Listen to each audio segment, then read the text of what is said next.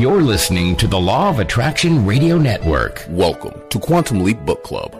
During the next hour, beloved mind scientist Parisha and her guests from around the world will read and discuss various best-selling books with well-known authors. Every show will apply retention techniques designed to help you to absorb powerful knowledge to effectively change your life.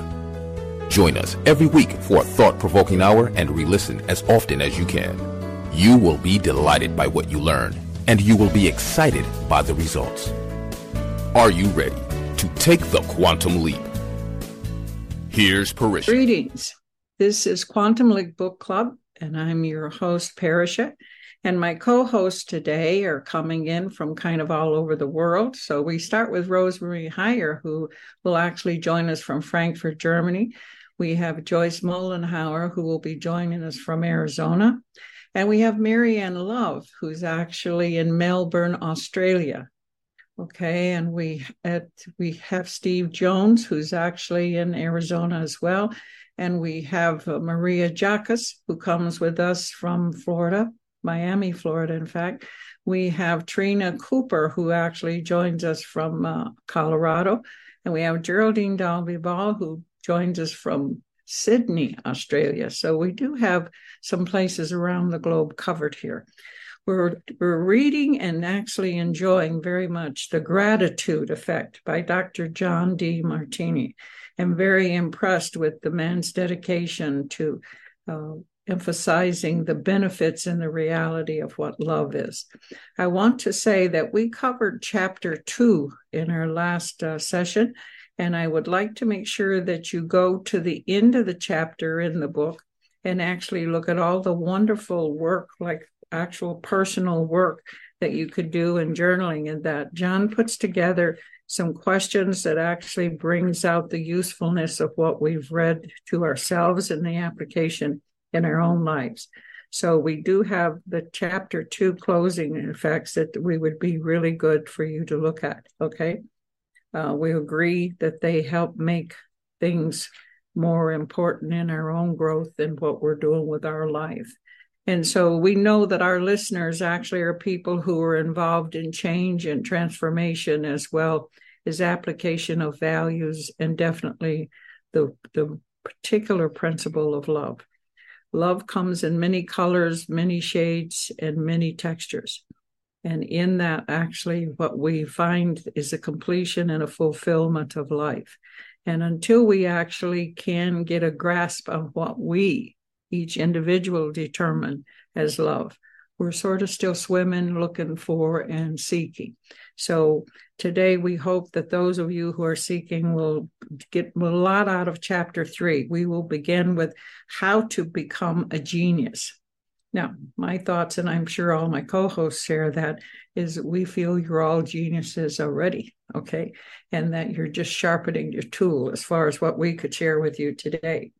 Okay, so we're going to actually start with Rosemarie Heyer, who's in Frankfurt, Germany. How are you today, Rosemarie? I'm fine, thank you. Great. And what did you find in chapter 3 that you feel can help us along our path? Well, there's so much in this chapter. It's amazing. And his knowledge is very dense, so he goes really deep. And he says right away, gratitude is the most powerful tool he discovered. And that's a big statement if we look at usually how gratitude is handled, usually what we read in the media and on other places. But he clearly says that gratitude can help you on a spiritual quest to see both sides and to see the divine order behind everything, and to experience that you are always cared for, that you're always blessed. And the other part, important part, and that is really about the genius, is that it frees the potentials of your mind. So how does that happen? He speaks about the highest value, that you are focusing on your highest value, and that you are grateful about having a highest value. What does that mean? For example, your goals. If you have a goal to be a musician, and he's using a sample of a musician who has had a difficult time in his life, and he is really not able anymore to write any songs. So he works with some quality questions. Demartini works with quality questions. And one of the questions he offers is, have you really been grateful for your challenges? And what are the benefits of your challenges? So it's a different way to look at things, like to find the positive in the negative, to see both sides. And that brings you in a balanced situation about yourself and about life. Not only that, if you go really deeper, and it's not easy to look at the benefits if you're really upset about something, like the musician, didn't know how to get out of this hole he got into. And you don't want to really look at it, because usually what we do is we emotionally react to that situation and we try to push it away. But he says, keep looking for the benefits. And the more you look, something reveals itself, and you see a divine order behind all the things which happen to you. And you realize that it wasn't bad, the situation. It was not that you're missing something. You actually transferred your energy to some other focus. In this case, the musician was focusing on his family more and his own development. And I'm looking at my situation right now, and I'm looking very much at my own development instead of being out there in the world and having big projects. And that is really important to realize, that we're never wrong, and there's never something wrong with us, because there's always both sides and everything is in divine order. How freeing is that? And he really makes a very big point about that we are always seeing both sides. And I remember he also shares about what was important for me. I remember many things grandmother taught us, how he says that to see both sides, you will have to notice that the other reflects a part of you. And I remember grandmother many years ago said to me, you can only see the negative thing in someone else because it's inside of you. You only can see that person is annoying you and is controlling you, or whatever you're upset about. That's also a part of you. And I was really upset about that first when I heard that, because like me, I'm like that person who I don't like, So you're opening something to a balance and a whole holistic view, or how you want to say it, in a spiritual view, and you really can expand into the divine orders of things when you allow yourself to see the other one in the reflection. And then he also speaks about that he experienced that psychology usually, and sociology and religion has a tendency to see everything very positive. And that bothered him a lot in his work, because everybody was trying to stay positive. And that is an opinion. I never heard it before so clearly, that it's not about being positive. It's about being balanced. It's about acceptance, because we are living in a world of good and bad.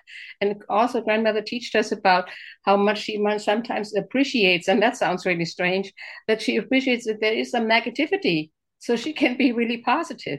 And I was wondering while I was reading that maybe the reason why we hear so much negative things, so much negative stuff is coming up right now in our media, is because there's a lot of positives happening. A lot of positive things are happening quietly. People are actually evolving quietly, and there's a lot of change inside of us. And outside, it looks like everything is negative, but there must be a balance. And I think the balance is that we are all moving into our highest good. And what I got out of the questions, which he also shows on page 88 and 89, and to become a genius, is that I really have to explore more. What is it really my highest value? What is it I really, really want? And he talks about the intuition who speaks to you all the time, trying to bring you into the balance of yourself. And I understand, maybe grandmother, you can correct me, that the intuition is really your soul. Is really, and so I'm going to finish now with that idea that I'm going to explore that more. Okay, very, very good. You made some very, very vital points. Glad to hear that. And I agree. I'm so happy to finally see someone else in the positive spiritual teaching world that actually understands the importance of the fact that we live in the field of duality. And in the field of duality, the negative balances the positives, and the positive definitely balances the negative. So when we start making fault with ourselves and dwelling just on the negative, we're going to complicate problems for sure, but we're not going to put ourselves in a hopeless situation, because you have to have both. You will not have the balance and the harmony. I mean, when we talk positive and negative, we don't even entertain the word harmony, but harmony is what comes out of the balance of that. And as you're dealing and actually finding what you can celebrate in something negative or what we would call bad or whatever, you're actually allowing harmony. And that's the definite picture we want to see here. And let's go and see what Joyce Mollenhauer there in Kingman, Arizona has to say about chapter 3. Joyce, you there? I sure am. Yes, this chapter, even just at the beginning of it, associating genius and gratitude, just gave me an opportunity to think about this. There was no part of me in the past that would have thought, if I become a person that lives in gratitude, I can get access to my genius. And this is what, to me, was the profound part of this whole chapter. He's inviting us to recognize that each of us has genius, and we can do this through being grateful. Well, that sounds simple if that's been a natural part of your life. But life tends to have, or our culture, at least in the United States, tends to find it easier to dwell on what's not positive. So I love the fact that he shared his history of putting a lot of time into being part of every organization that dwelled on being positive, always be positive. And he couldn't figure out how come he was feeling, and he did this for some time, he was feeling something was missing, that he wasn't feeling grateful all the time. He wasn't always positive all the time. So it was just a huge insight for me to just have him reflect on what his experience was in that, and the courage it took for him to admit in front of an audience, I am not going to teach you only about the positive. I'm going to teach you about positive and negative. And some of the audience left. So it was a turning point in his life and a real example of courage that we all can grab hold of. We don't have to go along with what the normal so-called idea of life is about. Some of it hasn't made any sense. And each of us individually have questioned, why doesn't this fit? Why isn't this making sense to me? So he talks about self-confidence becoming from what matters most. And I love his example when he talks about sending thank you notes to a person that goes to a party and comes away bored out of their mind. But they recognize that it's supposed to be a good thing to send a thank you note. And he says that the person in this example wrote note after note and kept throwing them in the garbage because he didn't have any natural way of saying thank you to something that was boring. So then he went to a party that he just had a wonderful time at. He interacted with people. He came away feeling enthusiastic about life.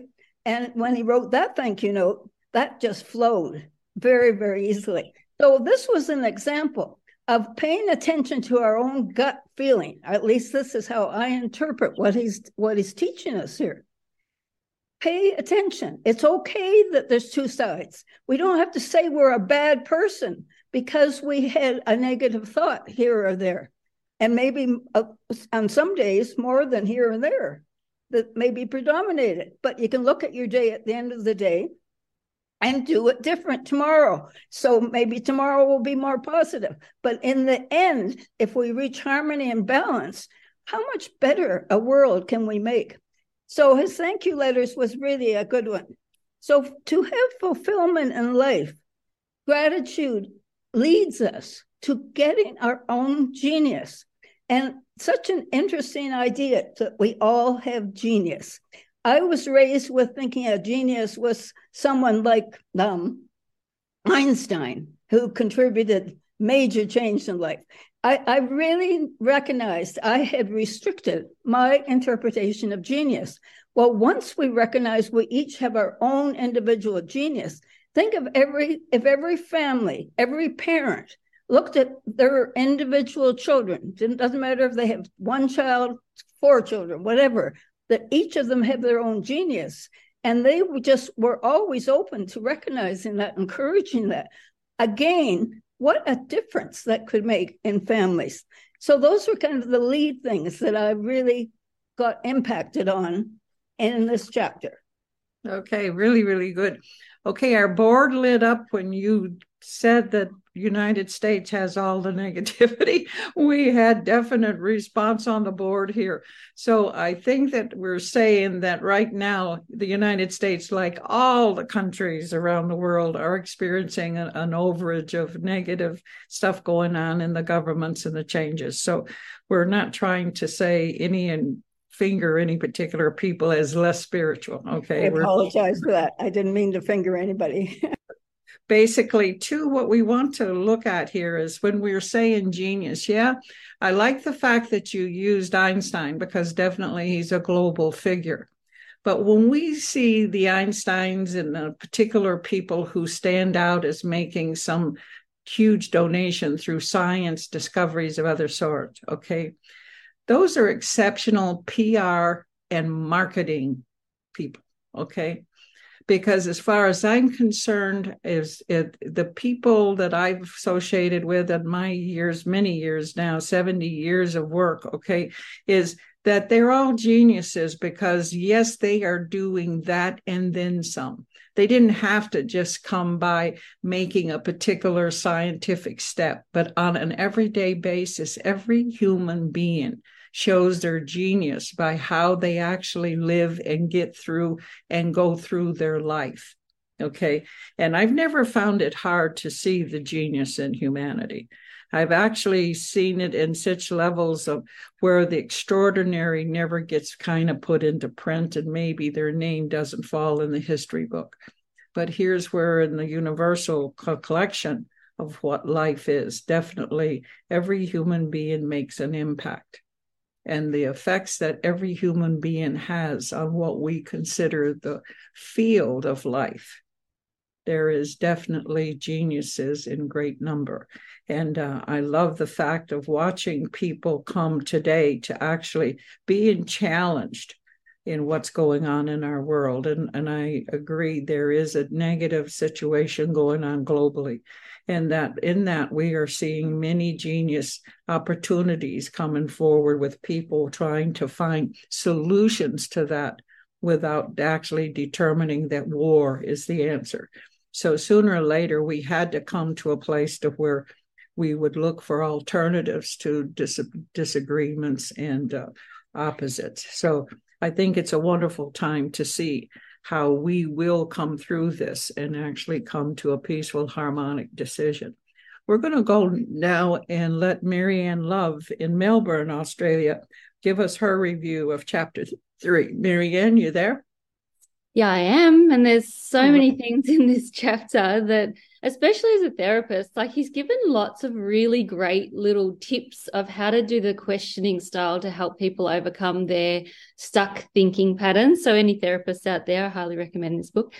But one of the things, just on the point you were making about us all being genius, I think he gives a really great example of that on about himself in this book on my book says page 47, but I know that I've got a different edition to some. So some of you might have a different page number out there, but it's the story about how he learnt to read. Now, this guy, when he was young, he got told basically that he wasn't intelligent and that he basically couldn't read. And so, like, when you see where he is today, from this person that couldn't read up until adulthood, it's actually quite profound. And he explains his journey to learning to read. And it simply started with him picking up a gardening book where it was mostly a picture book.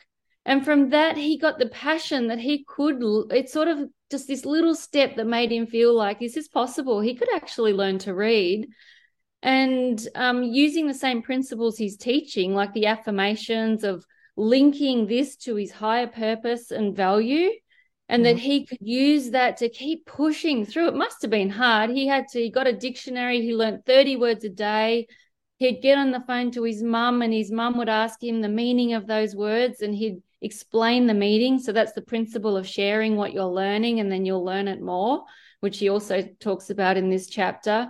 And he used his own affirmations and he ended up becoming a speed reader. He's read thousands and thousands of books and used an affirmation that he has a photographic memory, an autographic memory.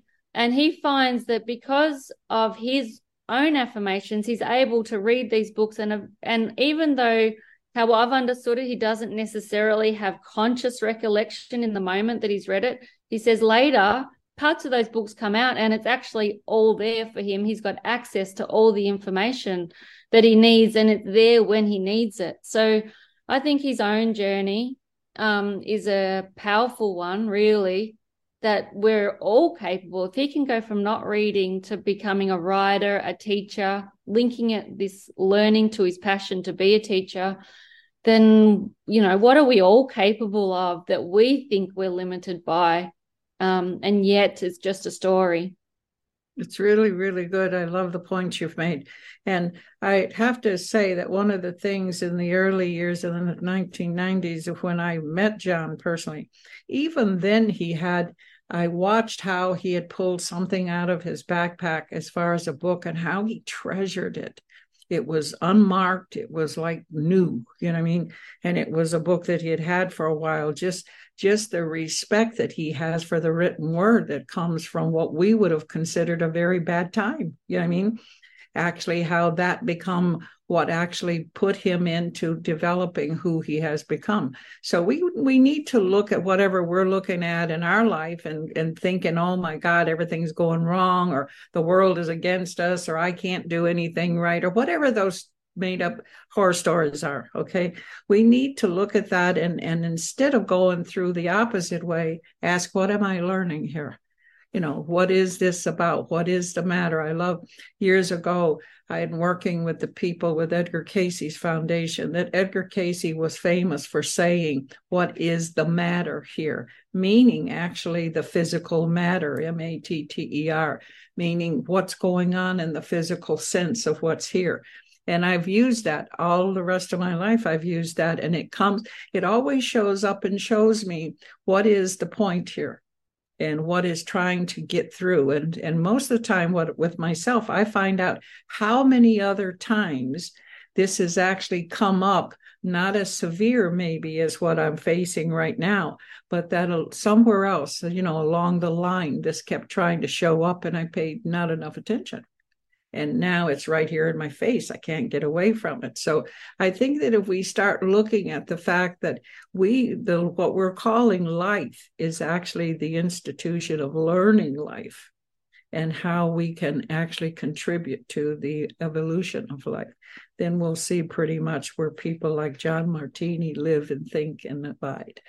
We're going to move now and let Steve Jones share with us what he got out of the program. Steve, are you there? Yeah, I'm here. I found the chapter really, the things that stood out to me was he's really showing people how to find kind of like your purpose or what you value. And by looking at what you are good at, what what you concentrate on, you can really find what matters to you. He was dealing with a little boy and having some problems in school. And he asked him, where are you better? Where are you better and smarter than the other kids? And his thing was skateboarding. And he said, so if there was a school just for skateboarding, wouldn't you really like that? And of course he did. But I think that just shows we can all find, when we identify what really excites us, then we're really going toward what we value. And what he points out, that if it's not exciting you, it's really not, it's not something that you value at the time.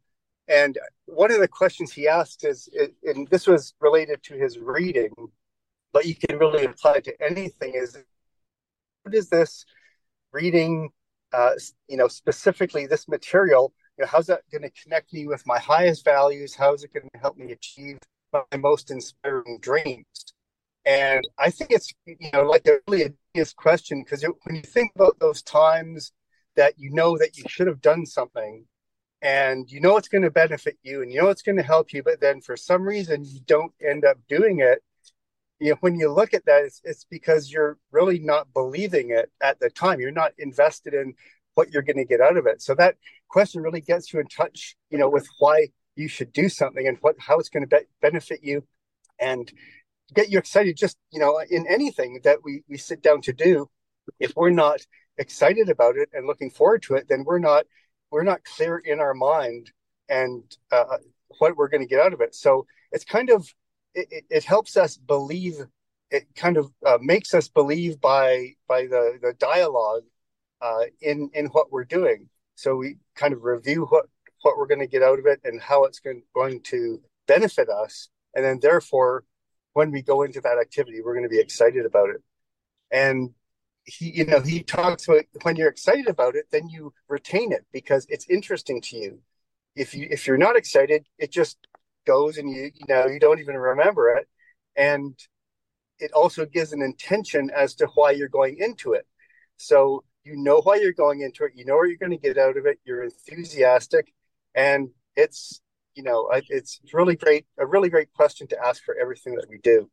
A couple of the other things that I saw was, and that was on page 29, that question, is how success comes in different forms. And although we may be, disappointed with how something worked out, it's just that we're not appreciating the value of what we got out of the experience. We're expecting something to come. It didn't come. It's like, oh, well, that didn't work out so well. But if you look at what actually did happen, there is value in that. And so when you can look at that, find that value, then that kind of resentment, you can resolve that resentment and just move on, that things didn't work out the way you thought it would. And when he talks about what's your favorite lie, that, we have so many beliefs that are limiting to us, that we've picked up through the years, that we think, just like Marianne was saying, that he couldn't read. Well, he changed that script and changed it to where I'm not just a good reader. I have a photographic memory. I have all these things that are exceptional, and that was very interesting to me as well. Again, basically getting clear of what we're getting from something and know how it's going to help us is and turns everything from something that we think is a drag into something that we're really motivated and we're sitting on the edge of our seats and we're interested in and fully present. So that was some good things and good questions that he pointed out for me. Yeah, very, very good. I like that point. Okay, and when we're seeking, and I get that so often from people, I'm trying to find my purpose. Well, you see, your purpose is undefined.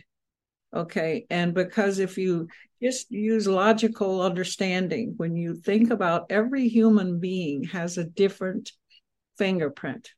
Okay, how many people are we? How many humans are on this planet? And every fingerprint different. So who are you going to role model yourself by?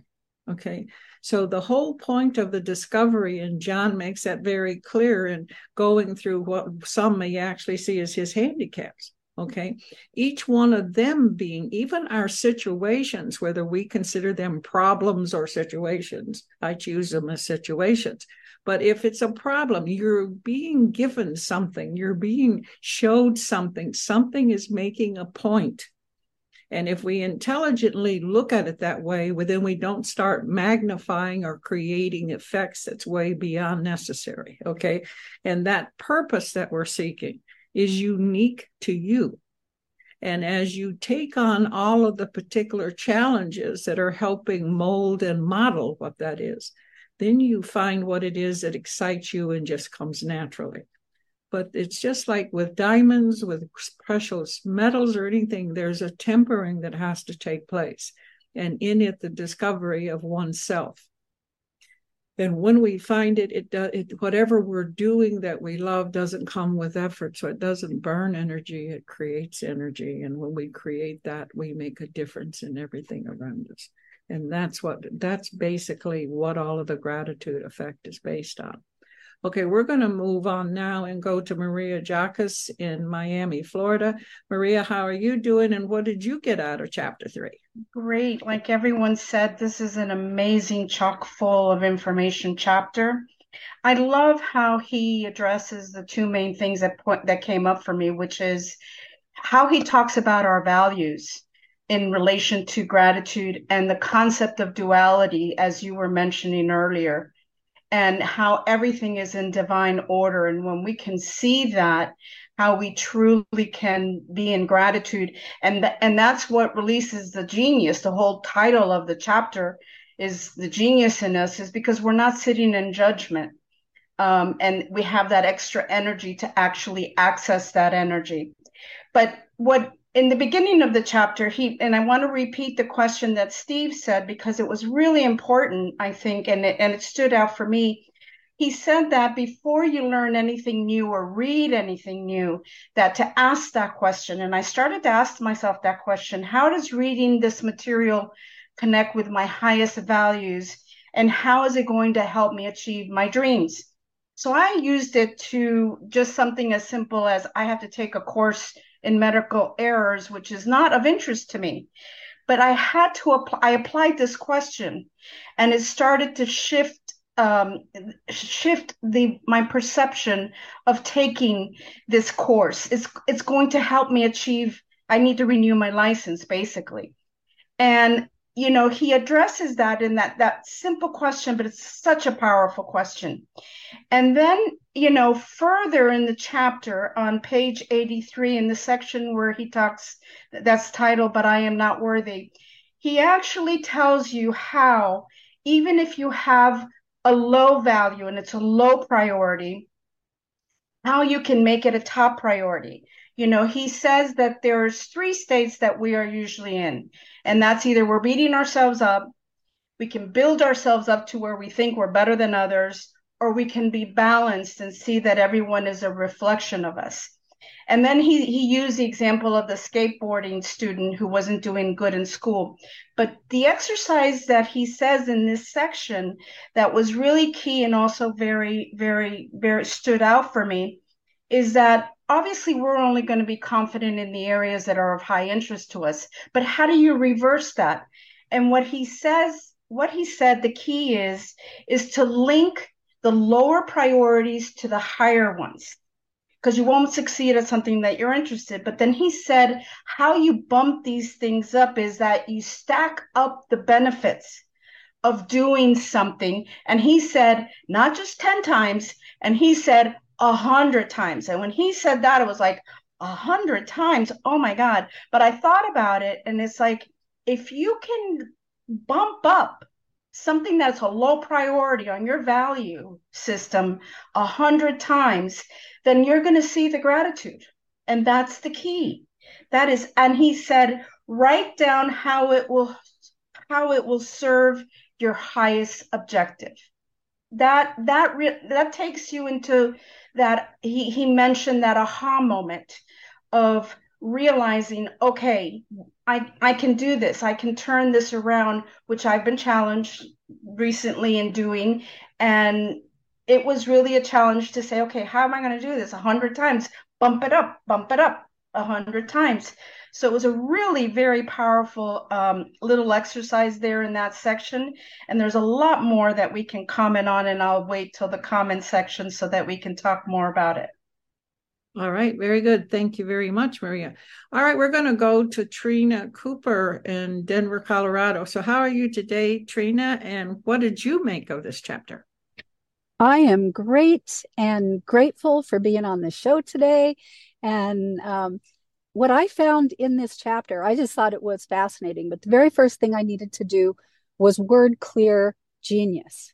I needed to look up the definition of genius because he's trying to tell us how do you become one. And I was like, I'm not even sure I could give a definition of what that is. And the one that I found was from the Oxford Languages. It says exceptional intellectual or creative power or other natural ability. And I went, wow, sure enough, since each of us is so unique, since each of us has our own natural abilities and each of us has our own creative powers, the things that we like that we can bring to the world, then we really are all geniuses. It's just we haven't quite figured that out yet.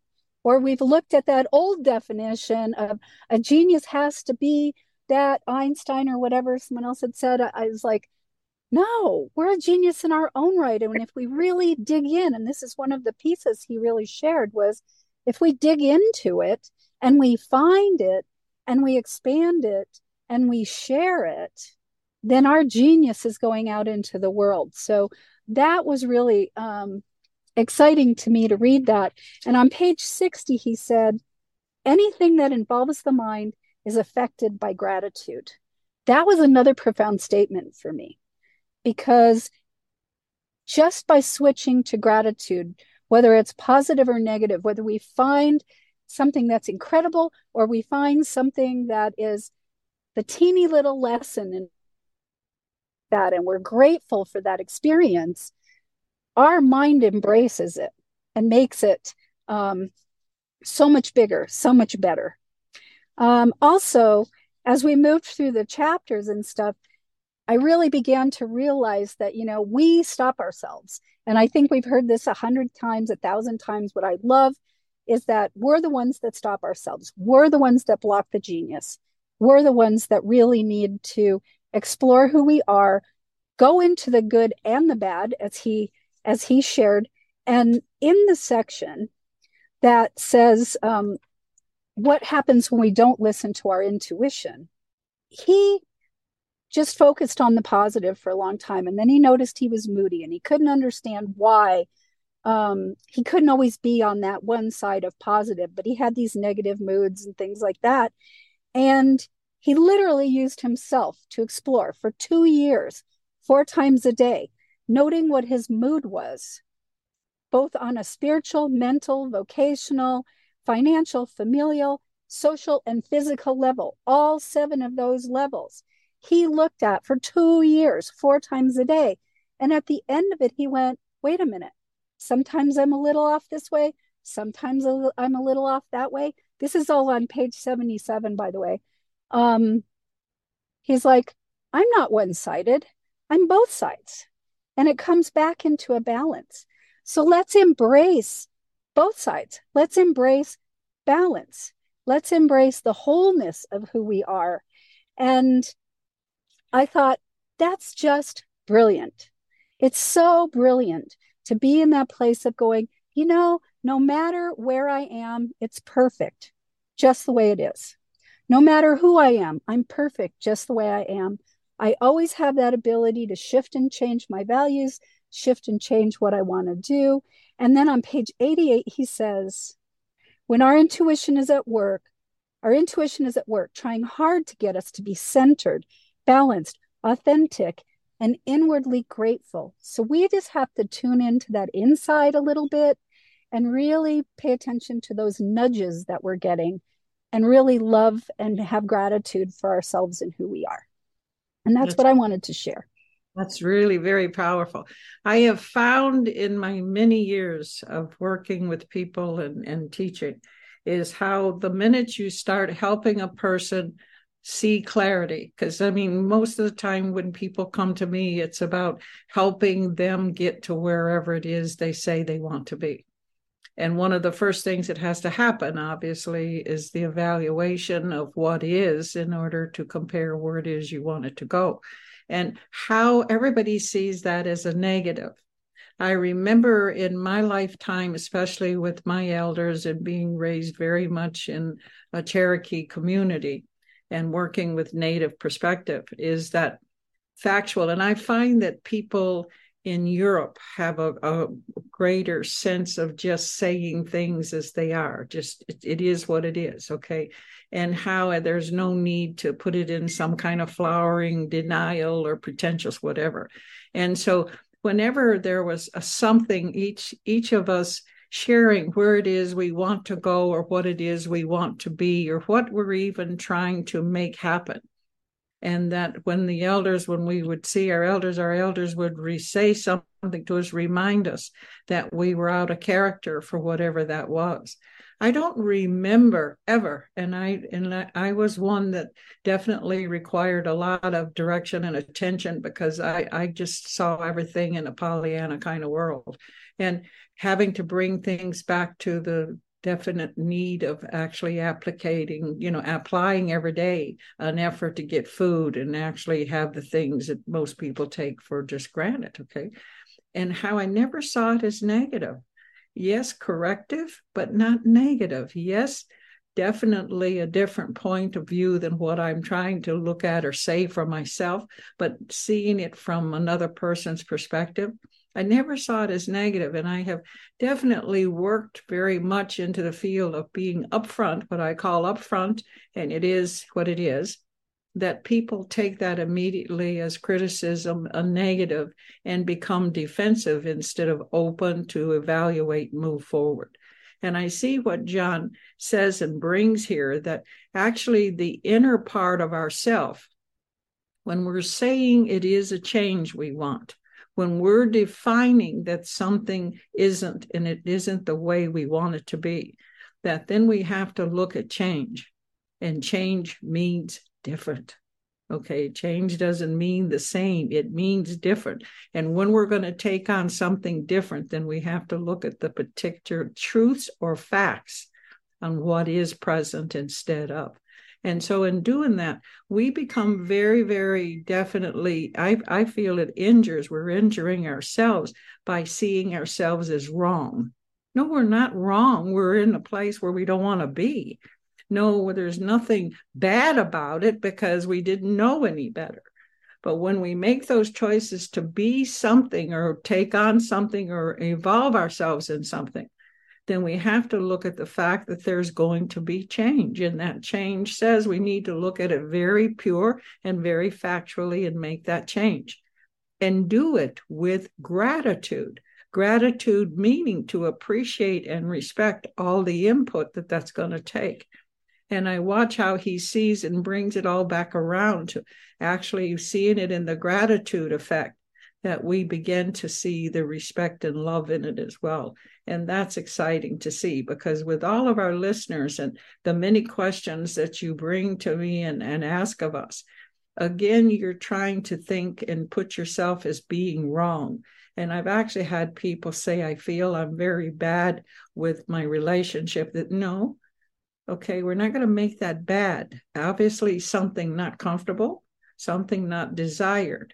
But obviously, if you're willing to see it and you already know it doesn't fit, it doesn't make it bad. It just says, okay, you want to make change into something else. And that can be easily done with the genius that you are. And so we become kinder in evaluating what we want and the changes that will be necessary to get that. Does not make us wrong. Okay.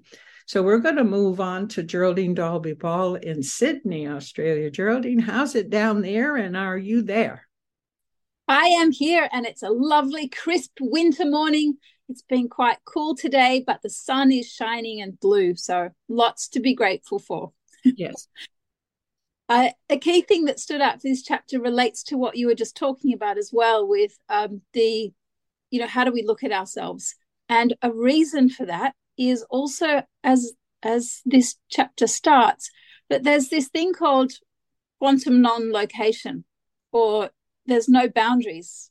And what he's saying here is, if you're thinking about somebody else, well, one, if you're in the same proximity as someone else, you're picking up on each other with your senses. You're feeling maybe the perfume that they smell, that they've got. You're at that level of interaction.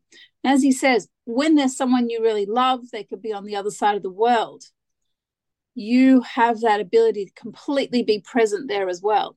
So it's a little lesson that as we acknowledge that, we realize there aren't boundaries, so that we then expand our awareness. As we expand our awareness, we also expand our sphere of influence. So for anybody who wants to expand your sphere of influence, it comes back to what we've been talking about, the real importance of how do you feel about yourself? How do you feel about embracing both sides? As we've been listening, and Trina just mentioned as well, how do we embrace that part that is so-called negatives. It's not about trying to get rid of half of yourself, which it says here. So one of the reasons is to say, if I want to be a person of influence, if I've got a vision of how the world could be, then I'm going to have to be that to myself. And this links into what you've been hearing today through Grandmother Parisha and the co-host, that we need to acknowledge that we will be the best we can when we link whatever we're doing with our highest values.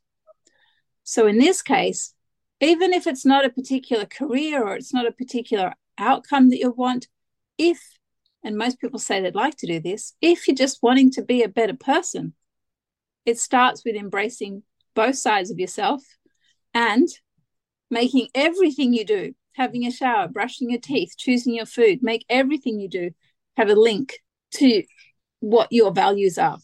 And if you do that, then you'll have an easier time of being grateful for absolutely everything you do. With that, you'll then have more what he called positive thinking, but it's not about getting rid of negative thinking. So as we look through the chapter, he's saying that he had a dedication to his study. As you heard, there was some situations with reading and being told that he wasn't very good, that he probably wouldn't read, and that was there as a belief. So how many beliefs do we have? I then had to look at myself. How many beliefs do I have that I've still allowed to be there? Not to make myself wrong, but to say, where am I compared to where I'm going? And realize that he said he asked himself 2 questions a night, because it's about the reading. What did I do well in my reading today? And what didn't go so well in my reading today? And again, not to beat himself up on what he didn't do, but as it said, to then compile what worked. Acknowledge it's there, but compile what worked. So every single day, he compiled what worked for where he was working from, and then linked that again to the goals. And what he noticed is what he was grateful for in learning with the reading, he remembered more easily. And he said he just got to the point of stopping second guessing and knowing that if he read it, then it was there when he needed it. And as he said, he'd do a seminar and find that a piece of information would come from something that he had read. So again, being grateful for the information that he'd read meant it was there, more accessible, and his brain worked better. He says that when I was grateful for the information that I read, it was completely available to him. So they're key points. And I'll just, I'd like to do one of the quotes that he said, because I think this is a nice place to ponder as well. It says, this is Dr. Joe Martini's quote, "With gratitude, your mind becomes the best place around to spend your time in." And in that, if we really would love to spend time in our own minds, we want them to be cleaned up. We don't want our minds to be a place where we go and there's a judge in there and a critic in there and all that. We go because our mind is our creative space that creates these visions. We have confidence in what we know, and we are worthy. As it said, there's that section there about worthy. It doesn't even need to be a question of worthy or not. Yes. And that's part that I found personal. I found that thing of, oh, well, I can have this. If I have done that, then I can have this, the worthy thing. And to be able to just, as it says, embrace yourself and know that it's not even about worthy. There's no adding up this versus that, therefore you get that. It's just being grateful for everything you have. And that creates an outcome. And as I started with, it creates an outcome not only with you, but non-locally. So as you do this for yourself, it expands. And if you want to be a person of influence, check your own mind, because that is what is going out there. Yes, very, very much so. And when we, like even here, and I'm seeing it, we're taking issue with the word worthy. Okay. So then we know that that's a sore place, or what I call a button. Okay. And we want to deal with that. It's sort of like continuing to read without understanding a word. Okay. When we have a word that somehow or another brings the uncomfortable reaction or effect for us, we need to look at that, because within that we find exactly what it is that we need to polish and look at. again, when you are actually evolving and determining a direction or a path, if you want to call it that, or a change of life and career, okay? Change is the word, all right? Change means doing it different. Change means it's not going to be the same, okay? Change means something's going to have to go away, okay? And those are usually the reasons that we fall short on something. But if, the point is you want to feel worthy. He says worthy isn't what important. But yes, it is. Self-worth is everything. If you don't feel it, you are going to continue to try to achieve it. But you already have it. If you're breathing, your heart's beating, and you're in life, you already have worth. Now, what do you want it to be? Go back to the what. And define yourself as to what you feel will make you happy. And here's where the other truth and change comes in. Maybe what you're saying you want to be is someone else's description. Maybe it's someone else imposing on you an impression that you ought to be this, or you should be, or you need be, or whatever. Okay. Is it really the choice you make? One of the things that John's work shows very clearly is self-discovery in the process of it, and the worth of self in the process of it. Okay. By gratitude, appreciating where we need to start. Okay. I was fortunate enough to have a trainer and an elder that demanded failure every day of my life. And as children, we were sent out, because by the time we're 4 years old, we are expected to put food on the table, or we don't have the privilege of sitting at the table. However harsh that might be to you, it has given me the ability to feed thousands of more other than my own table. Okay. So every day we come back, we had to share, and there was much excitement made of it. What didn't work? What did you discover? So knowing that we went out with our minds full of what we thought we were going to do, or what we thought we were going to find, and how it was going to happen, and so forth and on, okay, is just normal. Human beings, we make assumptions and believe and think. So we actually set up a thought and say, we're going to control it's going to happen this way. So what it proved to me is what we thought, we came back with things that went wrong or failure. We discovered what we didn't know. That was all it was. The value of it is that we now know more than we went out knowing. So failure to me was never falling away or falling down or something bad or whatever. Failure simply meant it didn't go the way that I thought it would, because I didn't know all the circumstances, or I didn't know all that I needed to know, because this is how it's going to be. So the worth of what we were taught as children was, how did we handle the difference of the failure? How the failure was nothing other than a way to show our strategy and our genius.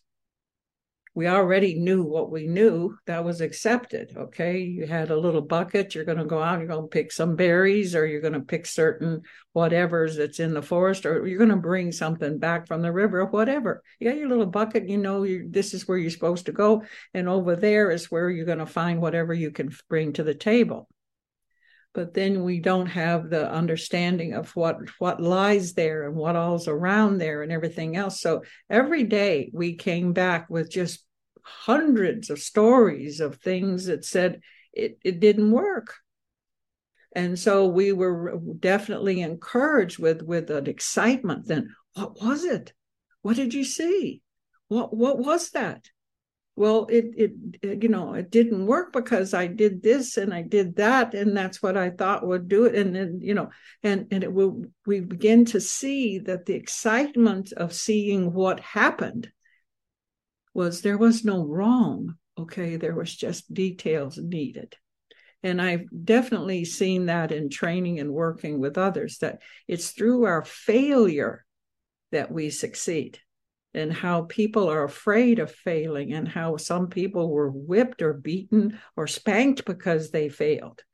And that's just so foreign to me, because it's through our failures that we get the extended education of finding out what we didn't know. And that coming back gives the quality of more knowledge and teaches us to be good strategists, to actually know that no matter what shows up, we can look at it with our genius and find another way. We can find how that now helps us see this, and this now helps us get that. And without that failure, we don't have that quality and that sense of worthy. Worthy means that I can do it the way it needs to be done for me. And so I want to make sure that we don't continue to feed. And I do that, though I respect John very much. When we start saying it's not about feeling worthy, yeah, it is. Okay, feeling worthy is about a lot to me. Knowing that I know what I can do and I can expect the outcome comes from the many mistakes of getting there. And that makes me worthy of the challenge. Okay, so we have maybe 5 minutes here. Does anyone want to sum up a particular ending to what you said? You got a minute. I'll go. And this is Trina in Denver again. And I had written down a couple things, and all of a sudden, my intuition, or in my head, pops the song, I'm a genius and I know it, clap my hands. I'm a genius and I know it, clap my hands. I'm a genius and I know it, and I'm not afraid to show it. I'm a genius and I know it, clap my hands. All right. That's all I had to go with it. All right. I want to draw your attention, those of you reading, and again, I appreciate that Marianne Love shared that her particular edition is different than the one that most of us are working from. But on page 89, which would be at the end of chapter 3 in whatever book you have, there's actually a page, 2 pages of questions where John actually sums up what we got out of this chapter. And I love the way he comes. The very first question is, what did I learn today that I can be grateful for? Okay. And the next question is, what is my intuition revealing to me today? You know, to sit down and journal and put that kind of stuff together actually allows you to walk away with something. Okay, and to actually see where you go with that. And what he does is he follows those questions with affirmations and applications that you can make. And at the actually end of it, he has a thing that he calls take the first step. And he actually helps you, it inspires you to actually take whatever this chapter's basic effect to be and move forward with it. So please join us with your book and make notes in your book as you can, and definitely go to our Facebook and give us your comments and your remarks so that we can see more of what we can do, because our particular wish and desire is how can we help you? Okay. Love you very much. Have a wonderful week, and we'll catch you next time on air. Thank you. OCO. Thank you for listening to Quantum Leap Book Club. For more information where you can contact us, go to loaradionetwork.com/quantum-leap. Have a great week.